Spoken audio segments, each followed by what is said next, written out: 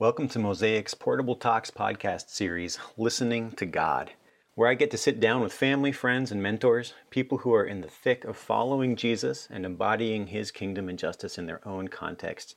And I get to ask them about how they experience the presence of God and how they pray. At Mosaic, we believe Creator God, Jesus Christ, is present and speaking always and in many ways. And some of those ways may feel like absence and silence. And we also believe that Creator God, Jesus Christ, is always drawing us deeper into the mystery and reality of His presence. I hope the conversations in this series will deepen your confidence that it is possible for you to experience God and hear Him speak to you. I also hope they provoke you to explore new faithful experiences of prayer, and I hope they stoke your desire to draw near to God's presence in Jesus Christ, which, like a fire, can warm, give light, and transform that which it touches.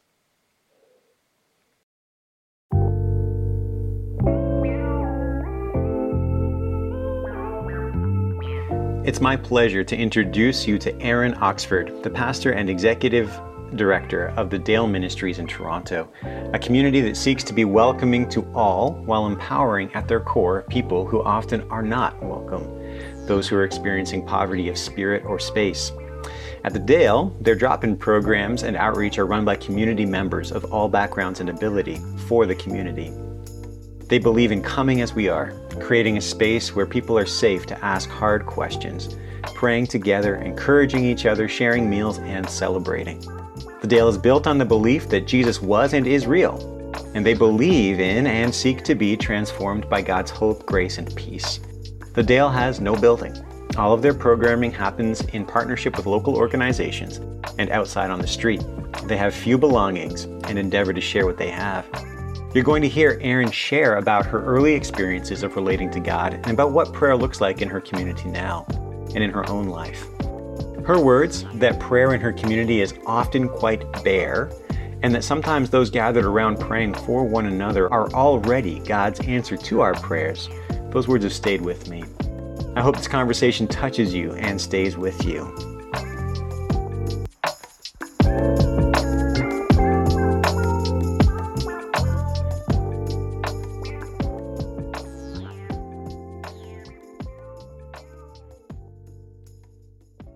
Welcome. This is a real joy to be with you, Erinn, today, and with those of you who are listening. I'm here talking with my wife Kimberly's cousin, Erinn Oxford, and Erinn lives in Toronto. And Erinn, I'm just wondering if you could just tell us a little bit about yourself, your family, and the work that you do. Definitely. Well, first of all, it's so nice to be here talking to you. My name is Erinn. I was born and raised in Toronto, which has remained my home throughout my life. I'm a lover of music. For a long time, I thought that was what I was going to pursue. And then life got sort of turned upside down, and I found myself instead going to Bible college, not certain about what that would mean, but I had a strong sense at the time that it was where I needed to be. And it was during that experience that I was introduced to the idea of journeying alongside people who are well acquainted with poverty and many of the resulting issues around that. And so my whole adult life, I've spent doing just that, working alongside people who are quite marginalized for a variety of reasons. I met my husband while in school, so I've been married to Dion for 23 years. Hey, I know. That seems like a big number to me that I'm still wrapping my head around. We have a daughter named Kate, who is now an adult herself and studying at Ryerson in a photography program. And since 2007, I have worked in a West End neighborhood in Toronto named Parkdale, where I now am the executive director and pastor of a place called the Dale Ministries, which I imagine we'll talk about today to some degree. And at the Dale, we are intentionally placing right at our core those who often are not there, who are kept in the margins, while welcoming all people, just making intentional space for those who often aren't at the core. And of course, right now with COVID, things look very different for us, but we remain committed to being present in our neighborhood. Mm-hmm. Yeah, so that's a bit about me. That's great. Thank you. So we are seeking to learn from folks like you about how the experience of God's presence and the experience of prayer, like how you've grown in it, what that's meant for you throughout your life, and how that shapes you today. And I'm just thinking about people in our context who are maybe new to the experience of listening to God or experiencing God's presence. And I was just wondering if you could maybe share a couple of stories about how did you learn to pray and to experience God's presence at the beginning of that part of your journey. Well, the beginning of my journey started fairly young. My mother came to faith when I was about 4 or 5 years old, and that was quite a dramatic conversion, I would say, for her. She would describe it as having really moved from darkness into this new light, and she was so excited, and I remember that excitement. And I also have a very vivid memory of being at the church that would become our home church for quite a long time. And it wasn't in a traditional church building. It was, this rented space in an apartment building. And I remember standing on the chair because I couldn't see the front if I wasn't on the chair because I was so small. And having this experience of wanting to, feeling very drawn in and somehow wanting to know God. And I can't explain it other than that. It was nothing I was in control of. It didn't feel like that. It felt like God was speaking to me really somehow. And so I would say that my mother was a very important piece of my own faith journey. She invited me to see prayer as a conversation, that it was an opportunity for me to speak out loud to God, but to also learn how to listen, which I don't know that came easily, but it was something that was instilled in me from the very beginning. And so that's been really important. And I know that that's been very important in the way that we talk about and experience prayer now at the Dale, where for many people in the community, prayer, they don't understand what it really means to pray. They might want to, but they don't really get it. And so the practice that we've done at the Dale is to begin our time of worship always actually with a time of quiet. So we mark the beginning of that time with a bell, and then again at the end. And I always say this is an opportunity for us to just begin even to slow ourselves down. Even if the space that we're creating is not entirely quiet, that's okay, because there's something internally that we're trying to quiet right now. Maybe acknowledge what's going on, both hard and good in our lives. And that in doing so, we can collectively begin to turn our eyes toward God. And then we always do talk about it as a conversation. And I've learned so much about prayer through the community at the Dale, about what it looks like to speak to God very honestly. There's a real, it's quite bare, I'll say, way that people share about, there's an honesty to it that has taught me a lot about what it means to be honest before God, not holding much back. So that's been pivotal for me. I would say between that very young experience and what I'm now experiencing today, I've had people in my life encourage me to journal, so write out my prayers.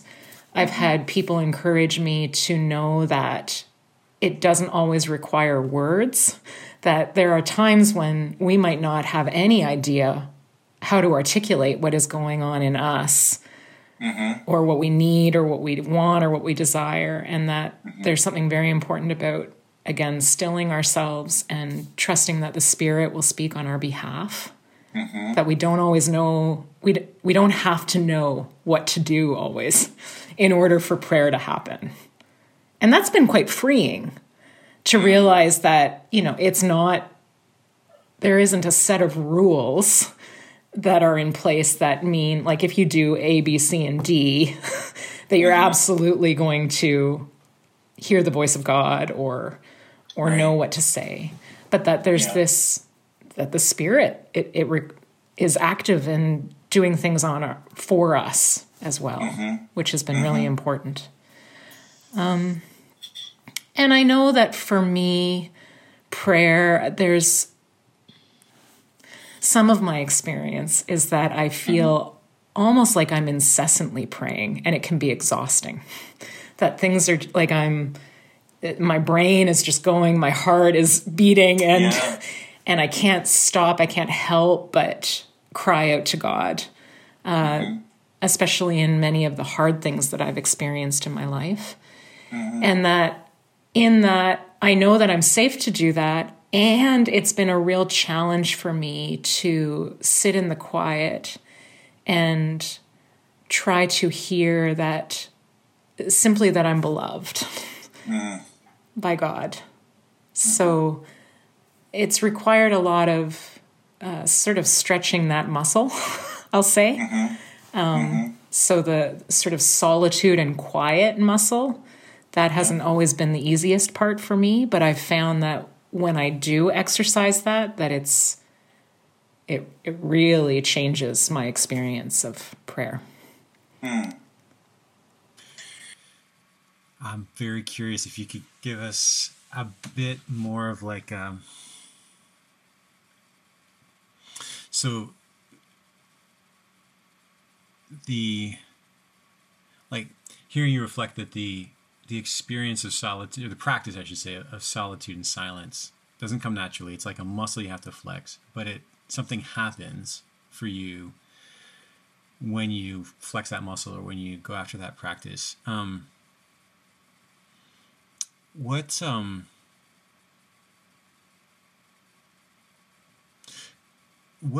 changes? What happens for you? Well, I think some of it is that I can fill up the space easily with my own voice. Yeah.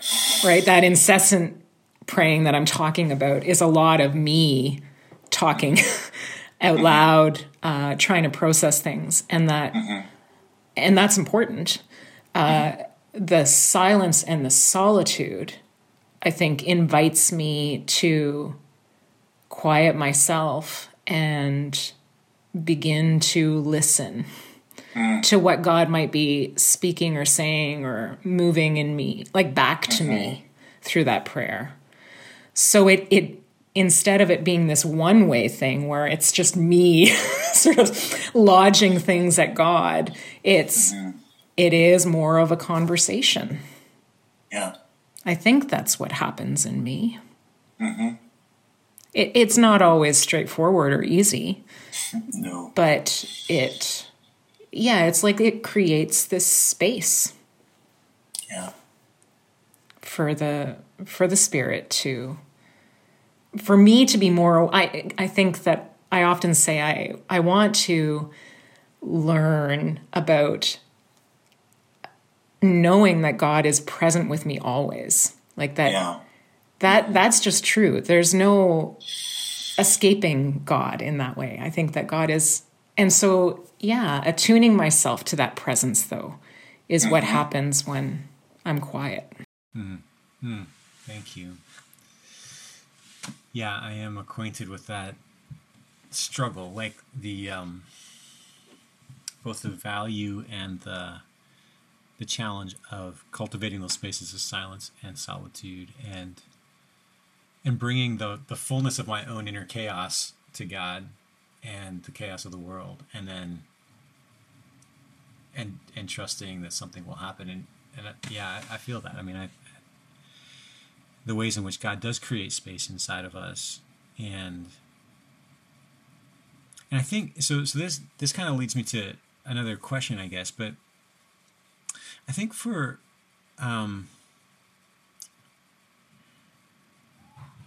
so I remember years back when I was probably my early 20s.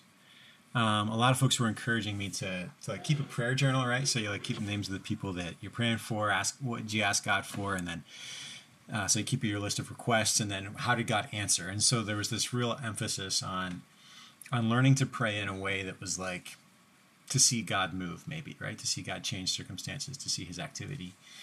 And the folks that taught me how to listen to God and to start with listening were teaching me something really new. And I often felt like I can remember times of intense intercession, maybe, or I'd be praying through those lists, asking God to do stuff, where I felt like I was in God's presence and that He was hearing me, and that there was something really good about that. And then when it shifted over to learning to listen to God, and it was much more open-ended, and the process of like learning to still my inner or then outer my monologue, I guess, right? And like shutting that down and saying, okay, God, like I'm here to listen to you, sometimes was disorienting and confusing for me. So I'm curious, in your experience, since your mom and I imagine other folks in your early experience instilled this value of listening to God and having a conversation with God. What were some of those? I don't know what the right word is. It's like what are some of those kind of experiences that are indicators of consolation for you, or like the things that like when you know that you're actually like experiencing God and not just kind of reaching for your own kind of self-fabrication. Does that make sense? Yeah, that's a good question.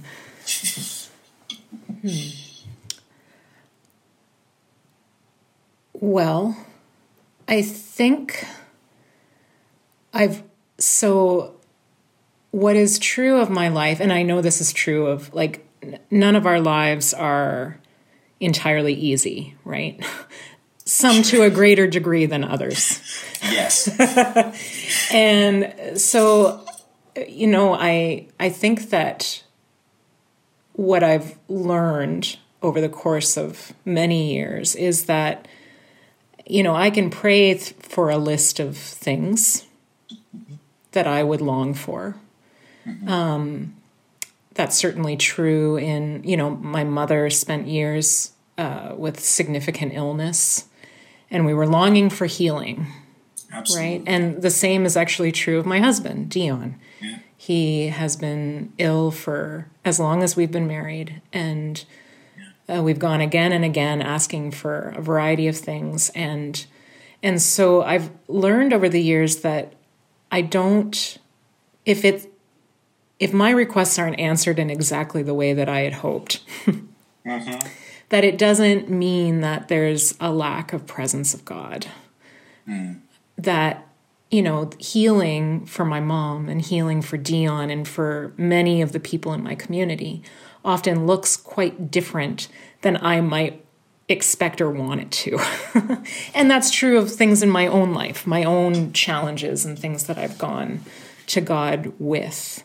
And so that has, I think that's helped exercise that muscle too. Trying to lean into God's presence in a way that it's not just about, I think that we can go to God with anything. My mom taught me that all the time too. She would say, Sure. absolutely, go to God with anything and everything. That is part of the conversation. Yeah. And where do you see God in the places that, in the unexpected places, in the seemingly unanswered prayers, which maybe have been answered in a different way? Where do you see healing? And so maybe it's not physical. My mom would say this all the time, that she didn't experience physical healing in the way that she may have hoped, but she certainly experienced healing in a variety of other ways, emotionally, spiritually, relationally. So that's been I'm not sure if that's answering your question, but when you were saying that, like that move from sort of keeping a list, because I think that when we do that, what can often coincide with that is this understanding that if we don't see the answers to prayer in the way that we may have hoped, that means that God is not active. My experience is that it doesn't mean that. And so I'm being challenged to look at the ways that God is constantly active. Yes. And that can be uncomfortable and certainly not always what we want. And it can be, I'm more and more discovering the comfort in that too. How so? Well, that God is, I'm not God. I know that's shocking for you, but it's so easy. I think we put ourselves in that place, right? Where I find myself thinking also right now about the idea of Sabbath and the way that God invites us into rest and the challenge that can be for many of us, right? That instead of receiving it as the gift that I think God intends it to be for us, we think, well, how can we stop? Like, if we don't do this, then what's going to happen? Everything is going to fall apart. And one of the gifts of Sabbath is that we learn that we are not God, and that it creates this space for God to move in ways that are so beyond anything we can imagine. And so that has nurtured a different type of faith in me, I think.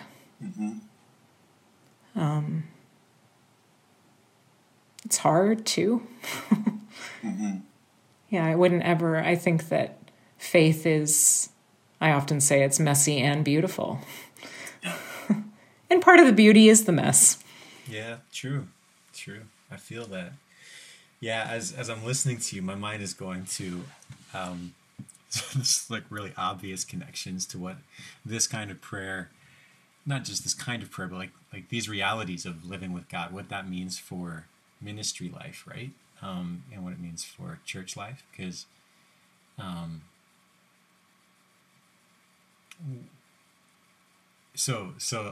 would you be able to share a little bit about how the things that you've just shared about bringing these deep longings for physical healing, wholeness to God, and then seeing that He's still at work healing, but maybe not in the way that we expected, that kind of stuff. How does that connect with your experience as a minister in the beautiful Dale community? I find myself talking about this a lot, actually, and recently too, that I see at work the Beatitudes at the Dale. So this idea that there is blessing in when we mourn, there's blessing when we are hungry, when we seek peace, all of those things, that the Dale teaches me constantly about that, actually. Because again, I'm a part of a community where we talk a lot about our collective broken humanity, that I want to support and urge people to share vulnerably and about their brokenness, my own brokenness. And so I think that the Beatitudes reveal to me again and again that there is not an absence of God in the very hard things. It doesn't mean that that's the only place God is found. It's just that, I think that we often think that there's an absence of God in the hardest things in life. And what I'm learning is that that's not true, that God is absolutely present in this and in those things that we're so full of gratitude for and, standing on the mountaintop praising God for. Totally right. So I think that's been really important, that we can kind of sit in that together as a community, that we really do want to create a safe enough space anyway for people to come as they are with whatever is going on in their lives. And that we also want to celebrate sort of the little wins along the way, right? Like the answers to prayer that we might almost miss or take for granted because they're about getting through, the next step that's ahead of us or whatever. I have so many friends who are dealing with really significant addictions. I think that we all face addiction in our own way, right? Yes. For those, though, that it's almost overwhelming and it's never not a part of their everyday life. If they get through an hour where they're not using, then that is to be celebrated. And that as we journey together as a community, that we really are on this journey toward deeper wholeness in Christ, with a whole lot of answers to prayer along the way. So clinging to those things has been really important, and learning to cling also to the gratitude that we have for, again, things that, I'm challenged often by the Dale to not take for granted those things that are maybe for me easy to take for granted. And so really developing gratitude for the little answer to prayer, or to the fact that as a community we're drawing together and surrounding, whoever our friend might be in their struggle, that's actually part of being an answer to the prayer that we're uttering. That we're active participants in the work of God as image bearers and his hands and feet right here. So I get challenged in all kinds of ways. That's great. Thank you so much. So much of what you're sharing resonates with my own experience at Mosaic, where where there's often these times where we're crying out to God in situations that feel immovable or feel like they're just long-term places where people are suffering, right? And then there's these glimmers of light, but the Spirit is so alive in the community, as you're saying. I love you said, as we're praying, that is enacting an answer to the prayer that we are praying. It's a beautiful reality.